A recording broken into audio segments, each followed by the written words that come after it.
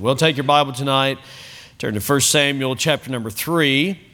We'll read a little bit from chapter 2, so we'll start in verse number 27 of chapter 2 and then go right into chapter 3. Just highlight a few verses that will help us in understanding and being reminded of the context of these verses. Our series is When a Nation Needs Revival, and I know that you would agree that certainly our nation does need revival, and I'm thankful that God wants to bring revival. The question is, do we want revival? That's the real question is, do we want revival? Hey, there's a lot of good things going on out there too in the world. You don't have to be all gloom and doom, right? I mean, I'm grateful that there's some good work going on. Just talked to Brother Aaron Mast. By the way, he's still on trip with the singing groups and getting to visit some of them. And he was just rejoicing in the places that they've already been and what's going on and people that even graduated, came through here and went different places, serving the Lord faithfully. So that's encouraging. I love to hear that. Really, really do. All right, so 1 Samuel chapter 2 and verse number 27. So this is really last week here what we considered, but it certainly plays into chapter 3. So it says here, "And there came a man of God unto Eli." Eli was the priest at the time, the high priest, and it says, "And he said unto him, Thus saith the Lord, Did not I plainly appear unto the house of thy father when they were in Egypt in Pharaoh's house, and did I choose him out of all the tribes of Israel to be my priest, to offer upon mine altar, to burn incense, to wear an ephod, a priestly garment before me? And did I give unto the house of thy father all the offerings made by fire and the children of Israel?" So obviously there was great privilege in the house of Eli. And yet look at verse 29, where the man of God delivers this message to Eli, who was not restraining his sons, Hophni and Phinehas, who were priests with him. He was not restraining them. And he says to him, "Wherefore kick ye at my sacrifice and at my offering, which I have commanded in my habitation, and honorest thy sons above me, to make yourselves fat with the chiefest of all the offerings of Israel, my people? Wherefore the Lord God of Israel saith, I said indeed that thy house and the house of thy father should walk before me forever. But now the Lord saith, Be it far from me, for them," notice this is very important, "them that honor me I will honor, and they that despise me shall be" what? "Lightly esteemed." All right, so that was a sobering message to Eli. God goes on in verse 35 to say, through the man of God, that he would raise up a faithful priest that shall do according to all which is in mine heart and in my mind. And I will build him a sure house, and he shall walk before me, before mine anointed forever. And so that is fulfilled. If you look at it in 1 Kings chapter 2, with the removal of Abiathar, in the lineage of Eli, and the establishment of Eleazar. And I mean, it specifically mentions that this is a fulfillment of what happened in the days of Eli, all right? Ultimately in Jesus Christ. So there's a plan. Hey, what I'm trying to say right here is, even though things seem real messed up, God's still in charge. And He's still working out His plan, all right? So now we come to chapter 3. "And the child Samuel ministered unto the Lord before Eli. And the word of the Lord was precious in those days. There was no open vision. And it came to pass at that time when Eli was laid down in his place, and his eyes began to wax dim, that he could not see. And ere before the lamp of God went out in the temple of the Lord, where the ark of God was, and Samuel was laid down to sleep, that the Lord called Samuel, and Samuel answered, Here am I. And he ran unto Eli." Now I think that's commendable. Here's a child deep in sleep, awakened, and he runs to the priest. Well, you're 12 years old or so. It's kind of hard to get up out of bed, number one. But here he is. He's getting up and he is running unto the man under whose supervision he is. And he says to Eli, "Here am I, for thou calledst me." And he said, I I called not. Lie down again. And he went and lay down. And the Lord called yet again, Samuel. And Samuel arose and went to Eli and said, Here am I, for thou didst call me. And he answered, I called not, my son, lie down again. Now Samuel, this is a very important explanation right here, by the way, verse 7. Now Samuel did not yet know the Lord, neither was the word of the Lord yet revealed unto him. The idea is until this time. Okay. And the Lord called Samuel again the third time, and he arose and went to Eli and said, Here am I, for thou didst call me. And Eli perceived, you almost want to say, well, finally, right? Eli perceived that the Lord had called the child. Therefore Eli said unto Samuel, Go, lie down, and it shall be, if he call thee, that thou shalt say, I love this, don't you? Speak, Lord, for thy servant heareth. Speak, Lord, and that's what everybody here ought to be willing to say to God. Speak, Lord, thy servant heareth. In other words, I don't want to just be a hearer, but I want to do what you tell me to do. Speak, Lord, thy servant. That implies that he's going to do something with it. Speak, Lord, thy servant heareth. So Samuel went and lay down in his place.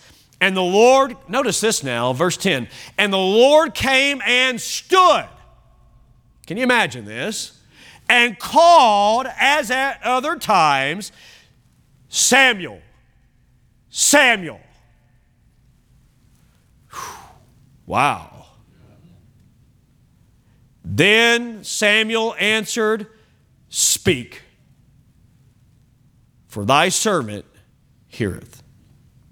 And so the remainder of the chapter is God revealing to Samuel that he has a very difficult task at hand. He is to deliver to Eli the message of judgment. And that just as the man of God said was going to happen, it is now going to happen. Now, we don't know how much time passed between the man of God showing up on the scene and delivering this. It seems like there's a space of time, and perhaps even a space of time for Eli to repent. But he didn't repent. And when he didn't repent, he crossed the line. But God was speaking. Really, a new day was dawning as he spoke to Samuel. Here's the title tonight, The Word of God to Today's Young People. The Word of God to today's young people. Hearing God's call in a day when His Word is despised. Hearing God's call in a day when His Word is lightly esteemed, despised. May God bless the reading of His Word as you're seated.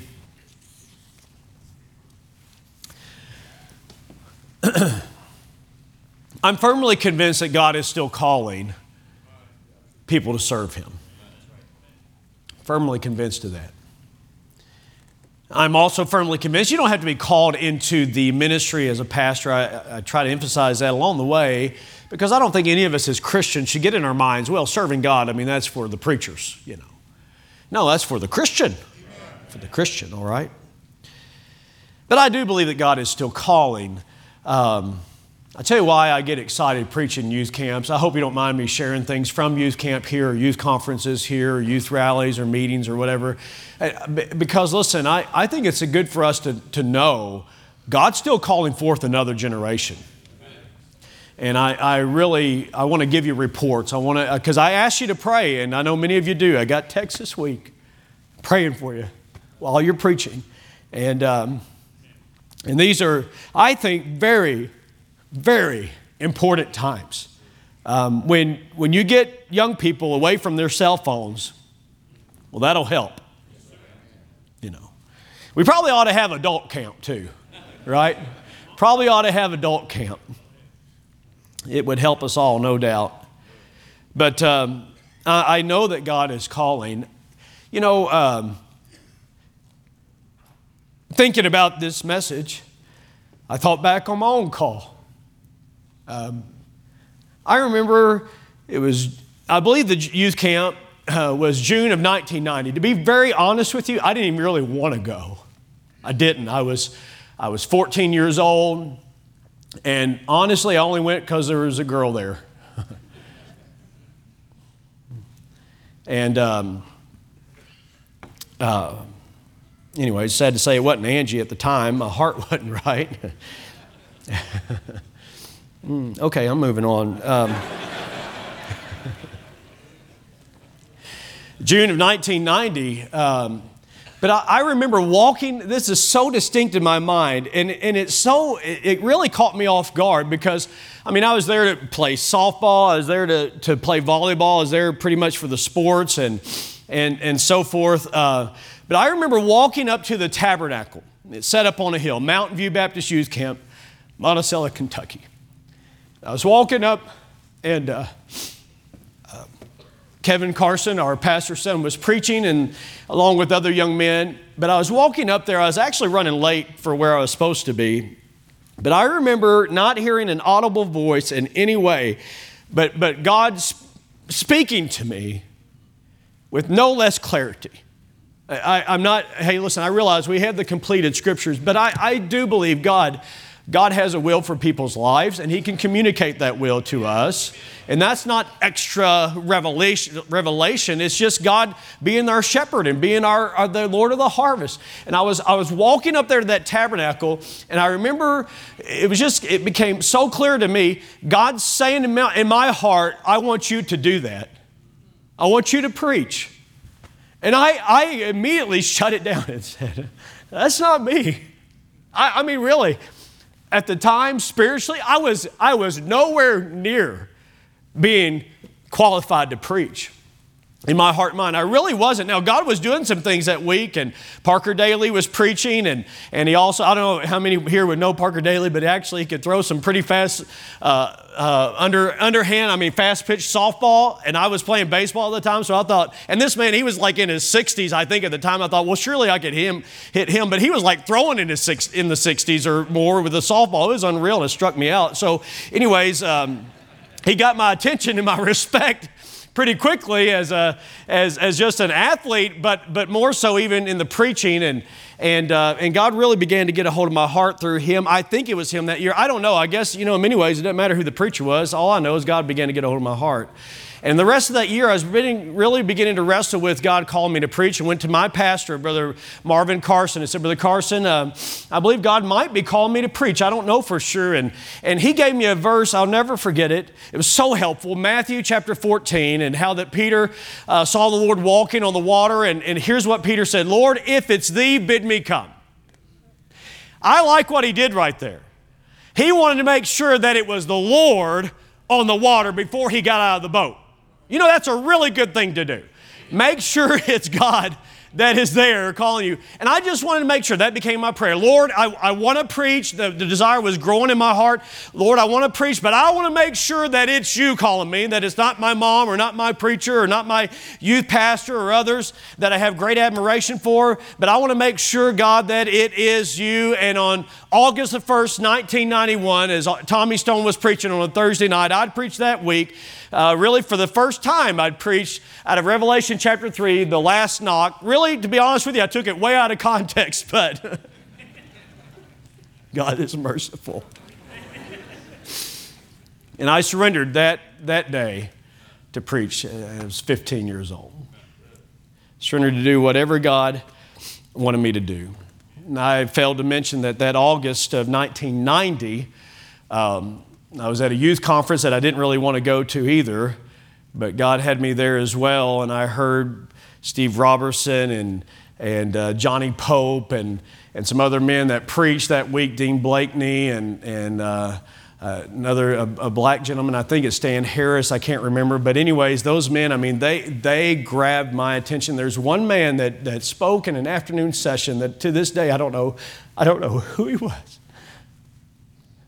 but God used it to change the direction of my entire life. I'm so grateful to God. Someday I look forward to knowing who that man was. I'm just saying, God speaks to young people. And I'm glad he speaks to older people, in case you're in that category too. The bottom line on this is he speaks. He speaks to any who will listen. My call is very special to me. Brother Brian Wells. Brother Brian, maybe just raise your hand right over here. He has been very faithful, along with others, to serve in the 6th grade department, 11 and 12-year-olds. Church, I think in many ways one of the most pivotal grades. They're no longer kids. Well, they kind of are. But they're not teens yet, but they kind of are. And I believe a lot of the seeds that are sown as an 11-year-old and a 12-year-old, the harvest is seen in the youth department. So it's a very pivotal age. Brother Brian, I was reminded that every year he uses this passage, and I'm not going to, he was very kind to share with me in email form just his thoughts, but he uses this passage to help the 11 and 12-year-olds that are coming in there. How many of you are 11 or 12 years old? Let me see, you're 6th grade, just coming into 6th grade. Some of you just moved up. Some of you just moved up to 7th grade. Some of you, let me see all 6th graders. 6th grade, okay? Yep, all right, 6th graders. Some scattered throughout here, okay, right over here. Wonderful, 6th grade. What a great age, amen? Do you remember that? It's a great age, pivotal age. Brian uses the analogy of a sports analogy. Like sometimes we say it this way, did you catch that? Like somebody's talking to you, hey, did you catch that? And he says, don't be a dropper. Y'all remember that? Some of you that remember that speech? And he uses this passage. It's really good. Brother Brian said this, and I asked him if I could share it. I can remember vividly during my 6th grade year, his testimony at church camp. God spoke to me through the preaching, and I surrendered my life to Him in the 6th grade. And many times after that, I remember God starting to speak. I don't remember Him speaking much before that time, except my salvation in the 3rd grade. But for many of them, this 6th grade year, they're going to hear God for the first time. Big question. The big question is this: are you going to catch what God is saying to you? And then the main idea he tries to get across, when God speaks, your spiritual growth will be determined by whether you catch God's word or you let His word fall to the ground. In the 6th grade, he says, every week during Sunday school and the preaching hour, and by the way, Brother Brian just rears back and preaches. I've asked my sons about it, and they said, Dad, he preaches. I like it. God is going to speak to you about your attitude, your friends, your music, what you're watching on TV and on YouTube, your choice of games, having boyfriend or girlfriends, which at that age, the boys at least, are not interested. Good for them, right? Your personal spiritual development and much more. And then he exhorts them, determine now how you're going to respond, and you're going to respond either like Samuel, who said, speak, Lord, thy servant heareth, or you're going to respond like Eli and his sons, and you're just going to let the word of God just pass by you and not do a thing with it. This is a very transformational time in Samuel's life. He's going from being a child, a boy, the word is child here, probably about 12 years old. Everybody I read after said about 12 years old. So what am I going to say? 12 years old. Somewhere right in there, 12 years old. He was transitioning from being a child or a young person to being the man of God on the hour. A preacher, a spokesman, a prophet. I asked the boys, it's my custom, what'd you learn in Sunday school and church? Tell me about Sunday school and church. Trenton just moved up to the 7th grade. He said this, we had the most amazing donuts today. He got something out of Sunday school. Chocolate covered, man, they were glazed just right. It was awesome. That's good. But then I tell you what else he went on to say. He said, Brother Ben Matney taught me today about individual soul liberty. Well, what is that? Well, hey, that's a Baptist distinctive that you find in the Word of God. Using Brother Kirk Copeland's material right now in the youth department, not your mama and daddy's religion. In other words, it needs to be yours personally. And so I'm thankful for Brother Matney and others. Trevor shared that Brother Preston, Rose shared the same thing, I think taught the same lesson, individual soul liberty, and said that Brother Stepp preached living a full life in an empty world. Hey, I'm glad that God is speaking to our young people. I'm thankful to God for that. Some of you have been very privileged to hear the Word of God. You've been very privileged to know the presence of God. You've been very privileged to be in a place where you could serve the Lord. You've been very privileged to see God provide for you, but some of you are squandering it. Squandering it. Eli, Hophni, and Phinehas was squandering it. I didn't even deal with last week. Sometimes in the course and fury of preaching, and I get away from my notes, and I even fail to mention some of the things that are in the text, but the man of God said to Eli and Hophni and Phinehas, "Wherefore kick ye at my sacrifice?" Kick. Trample. In other words, God has been so good to you. Why do you treat that like it doesn't really matter? Now, everybody here needs to hear that, right? Because we're all in danger of that we can take the precious things of God so much for granted. Because you've grown up here. Hey, I'm glad. I just heard Brother Bill Marshall. He pastors Riverside Baptist Church up in St. Joe, Missouri. And God saved him out of a life of drugs and alcohol and took him. He was the first man to go through the ministry, the ministry there in Eufaula. I mean, and God changed his life and called him to preach. I'm glad God can save some people out of a lifestyle like that. But I'm also glad that God can take some young men like these sitting right here on this front row that are in their young years, that are growing up in church. I'm glad God's able to take them just as much as he is somebody that's been a drunkard before. I'm glad he's able to keep them from that kind of life. That's even better if you all would just keep listening like you're listening right now and taking notes and paying attention and really taking it in. Hey, God will keep you from all kinds of things. But if you get to the point where you think, I've heard all, hey, everybody listening? I've heard all that before. Don't talk during the preaching, right? Don't sleep during the preaching. Don't text during the preaching, because when you do, it's like this. I'm kicking. I don't really need this. I don't really need that. Boy, you need this more than what you realize. More than what you realize. And every one of us are susceptible to just taking God's blessings for so much for granted. And I as I was growing up as a young man, at 14, my dad got horses again, and we began to feed those horses, sweet feed and oats and hay and good Timothy hay, some good stuff. Every now and then some alfalfa, but some good Timothy hay, and had them a nice stall, and it was my job to clean those stalls. And we made them a nice place. And you know what those crazy horses did every now and then? Took a shot at me. I can remember my dad. Now, my dad shod the horses, but I'd step in behind the horse, and coming in and just cleaning out their hooves and just making them, have a better life.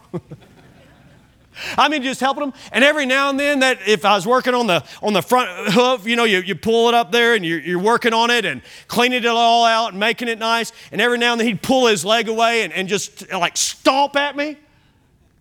And I wanted to say now that I know this verse, wherefore kick ye at me? I'm trying to do you good. I'm trying to help you. Hey, listen, friend, God is trying to do you good.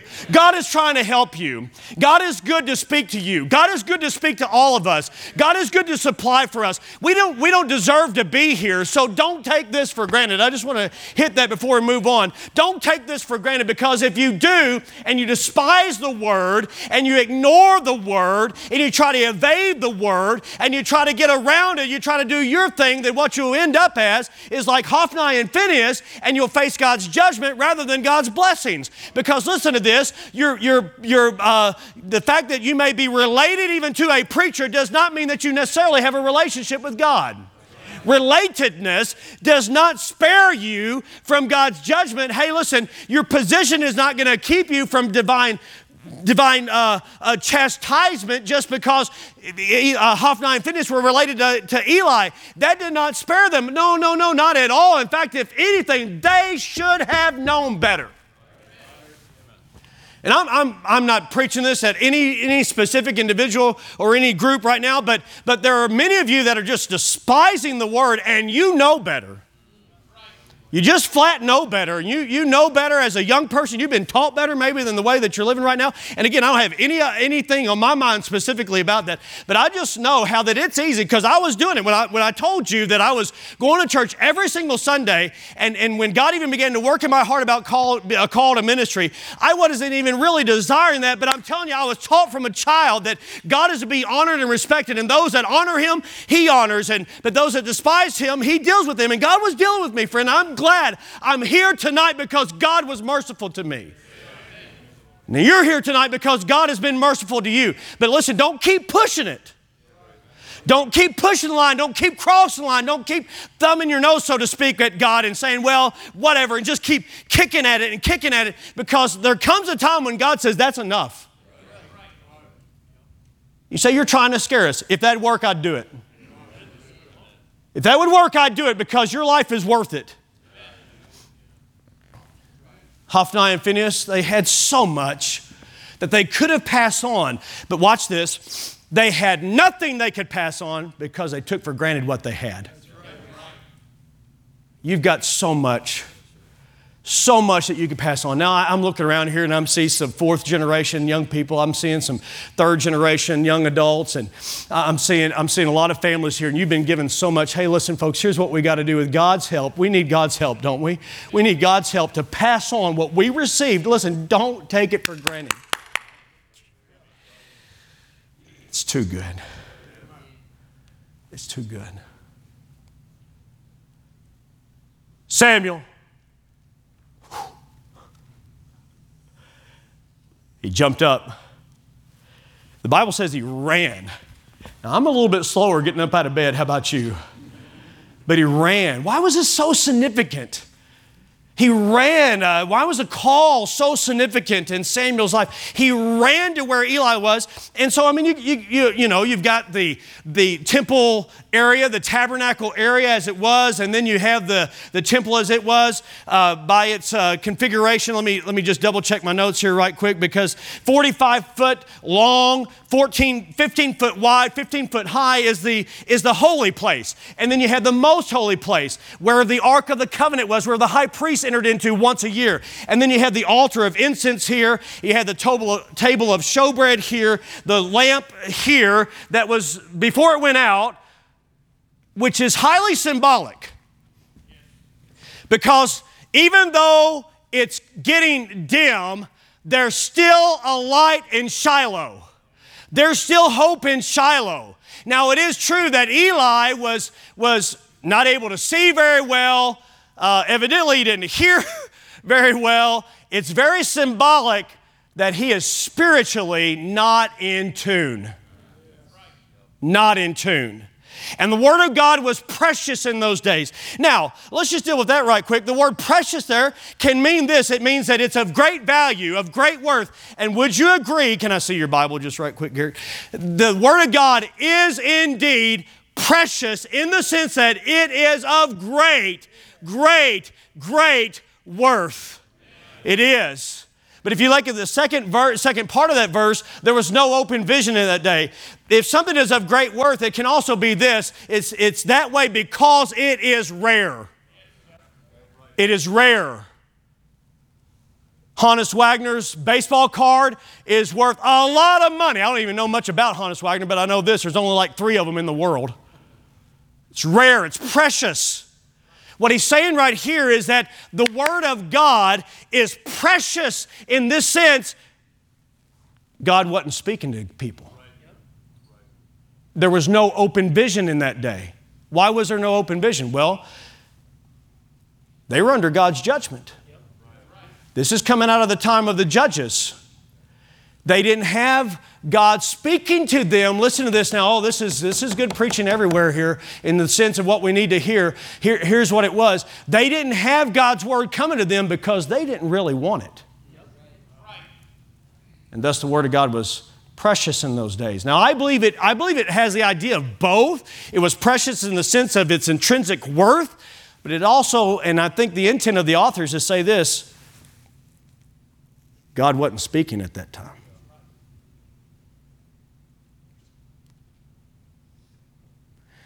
God said later there would come a famine, not of bread or of water, but of the Word of God. That's evidence of God's judgment on the land. Where there is no vision, the people perish. That verse gets so abused. That word vision doesn't mean, like somebody has a vision for things. No, it means God's Word. Where the Word of God is not given, where people don't have a vision, then the people perish.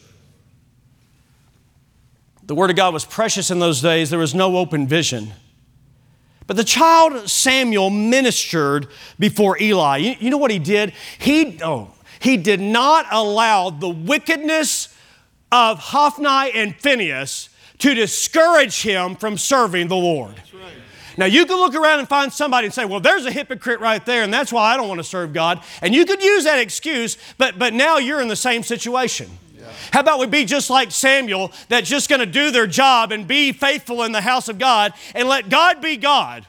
And let God take care of what I can't take care of. And I love that about Samuel, that he was just faithful. He was brought there as a little 3-year-old boy. No doubt, between 3 and 12, no doubt he saw Hophni and Phinehas doing some things. And maybe it caused confusion. I don't know. We don't know a lot about what he understood at that time. But we do know this, that he was faithful to serve the Lord. And I want to say to every young person here today, I want to encourage you, God may very well tap your life for service. You just be faithful doing what you know to be the will of God right now.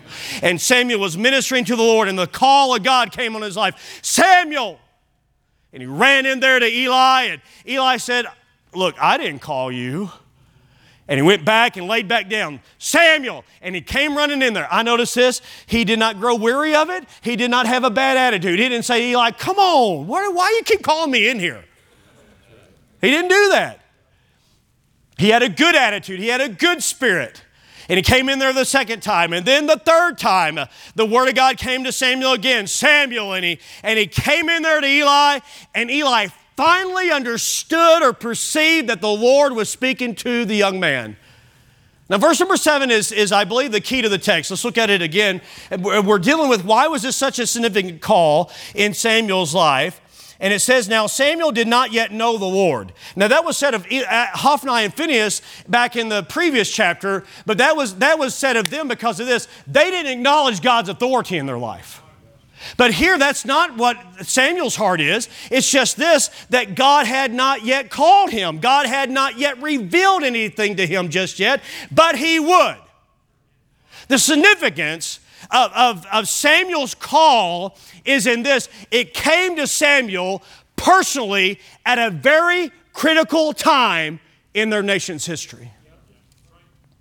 And God's call on your life, some of you, God may be calling you. I believe every person ought to be open to God's call in their life. Every person.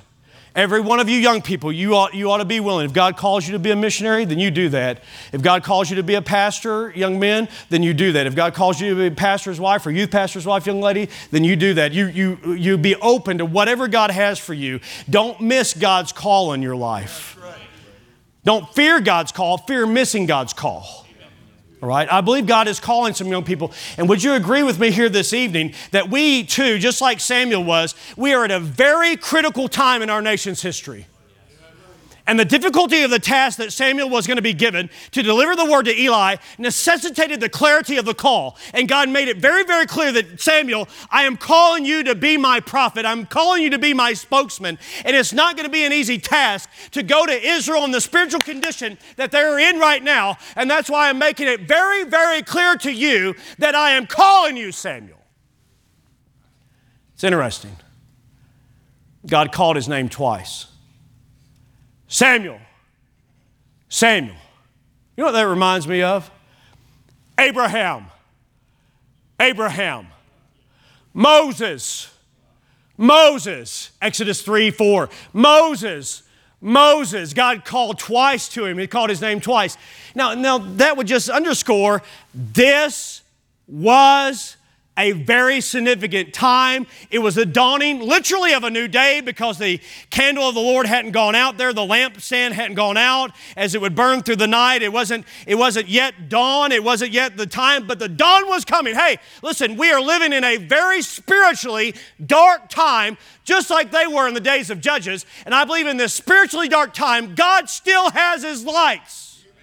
And it's in the form of local churches that are preaching the Word. And He's calling forth a new generation of men and women alike, Christians alike, calling us to come and to serve Him full force, all out, not holding anything back, but that we'd be like Samuel, that would see that we are called to serve at a very critical time. And He's calling you personally. What a privilege. This is a difficult day. Now, I'll say this. Those 200 campers this past week, they were really easy to preach to because they were just glad to be there. Last year, their camp got canceled because of COVID. So I think they were glad to be anywhere together. It was awesome. But their hearts were wide open. But I've noticed something. I've noticed something in some of the young people, especially those that are in public schools. They've been inundated and indoctrinated with false teaching. I had a young man come to me. This was Tuesday morning. I'm at breakfast, sitting there talking with Kyle Martin from Parsons, Kansas. And we were having breakfast, and the young man came up, and I noticed that he'd hurt his arm and such. And then just out of the blue, he went to the message that I'd preached last night. Because I had mentioned, in fact, I mentioned in about 4 messages, male and female created He them. God's plan for marriage. The young man believed that. But then he asked me this.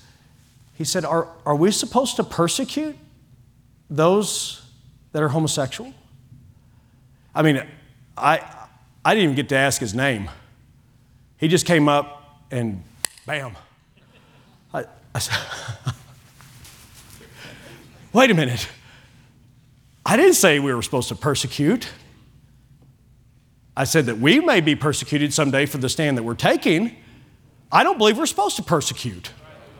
I believe we're supposed to love and help save out of that lifestyle. So once we had the discussion, he was concerned that there was maybe a mean-spiritedness to come against those. But part of what's driving it there is the indoctrination process that we're supposed to not only show love, but we're supposed to also endorse that way of life. Now, he was one of the last young men to greet me on the way out of camp on Friday. Big smile on his face. And we actually became,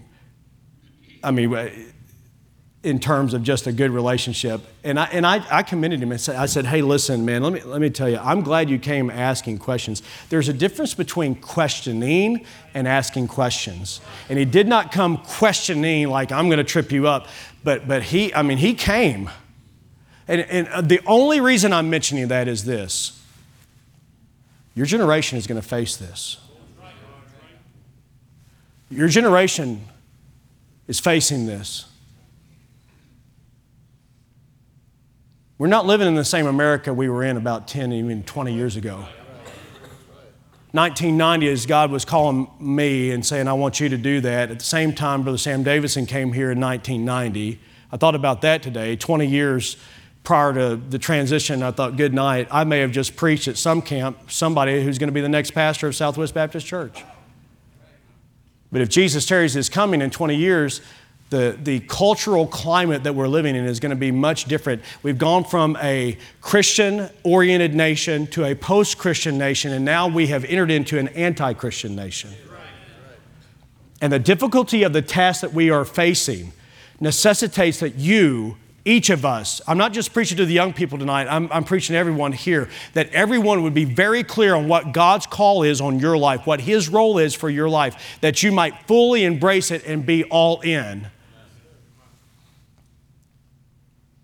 Samuel needed that time where he personally understood.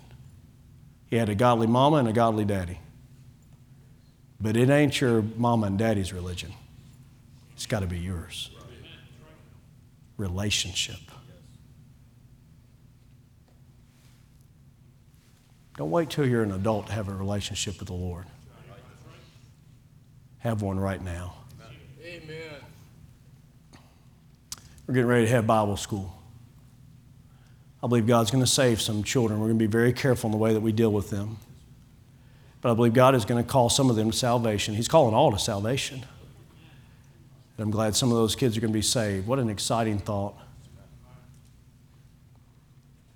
They're going to come and God's going to speak to them. It's going to be a lot of effort.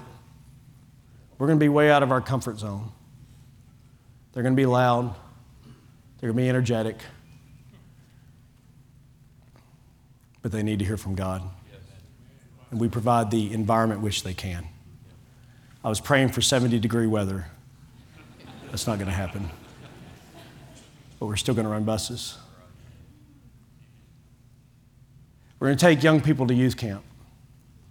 The juniors are going to go down to Eufaula. The teens are going to go all the way to Indiana. It's an expense. It's an effort. I commend Brother Kevin Culver on the hard work, getting buses there and back, vans. Going to Colorado, we had a van go down, transmission being put in tomorrow. It's an expense. It's an effort. But I'm telling you, church, it's worth it. You say, well, couldn't they just go to the mountains of Oklahoma? God will speak anywhere. I get that. But there's something about it. Just getting away and hearing from God. God's speaking to you. We'll probably have about 1,000 young people come here for youth conference. The Word of God will be preached. And some other 14, 15-year-old will need God's call in their life. Some 12-year-old just coming into the 7th grade, scared out of their ever-loving mind, trying to fit in somewhere. You with me? God cares about every one of them. He cares about the parents of the teens and grandparents of the teens. God doesn't stop speaking to you just because you got out of your teenage years. He speaks to college age. He speaks to young couples. Some of Daniel's greatest work came in his 80s. Caleb's greatest work came in his 80s. So don't think, well, I'm out because I'm not in the youth group. No, you're still within the sound of God's voice. Let's stand together here tonight. It's a personal relationship that is needed. I wonder tonight if there's anybody here that's maybe just been taking that for granted. We ought to take heed to the warning of the man of God that came to Eli and his family. I wonder if there's anybody here that maybe God's working in their life, calling you to serve Him. The Word of God is calling. God's calling, I believe, in a day when even His Word is despised. Father, I want to thank You today that You still call. We're living in a very chaotic time in our nation's history. Perhaps not as chaotic as other times, but nonetheless, there's enough and sufficient moral confusion and theological confusion today, dear God, and cultural upheaval that certainly Your Word is becoming more and more rare in towns where it used to be. I think about Detroit, Cincinnati, and other places like that where there used to be Bible preaching churches and now they're hard to find. Your Word is becoming more and more precious, and thus it ought to be even more precious to us in the sense of its value. God, I pray that You'd call forth another generation to serve You, Lord, I pray. God, help our young people. I pray for them this week. I pray for the teens that'll meet together and the children that'll meet together. God, I pray for the teens that are here tonight, dear God, the young people, the college age. God, thank you for speaking to them through Brother Dan Preston. Thank you for the ones saved there at college camp. Thank you for the other decisions that were made there. God, we believe you're doing a work and we just want to participate with it. I pray that anybody here who might be discouraged would hear your voice speaking to them. I pray, God, that you would just bring us close. And I thank you, God, that you don't give up on us, Lord. Thank you for still loving us like you do. It's in Jesus' name we pray.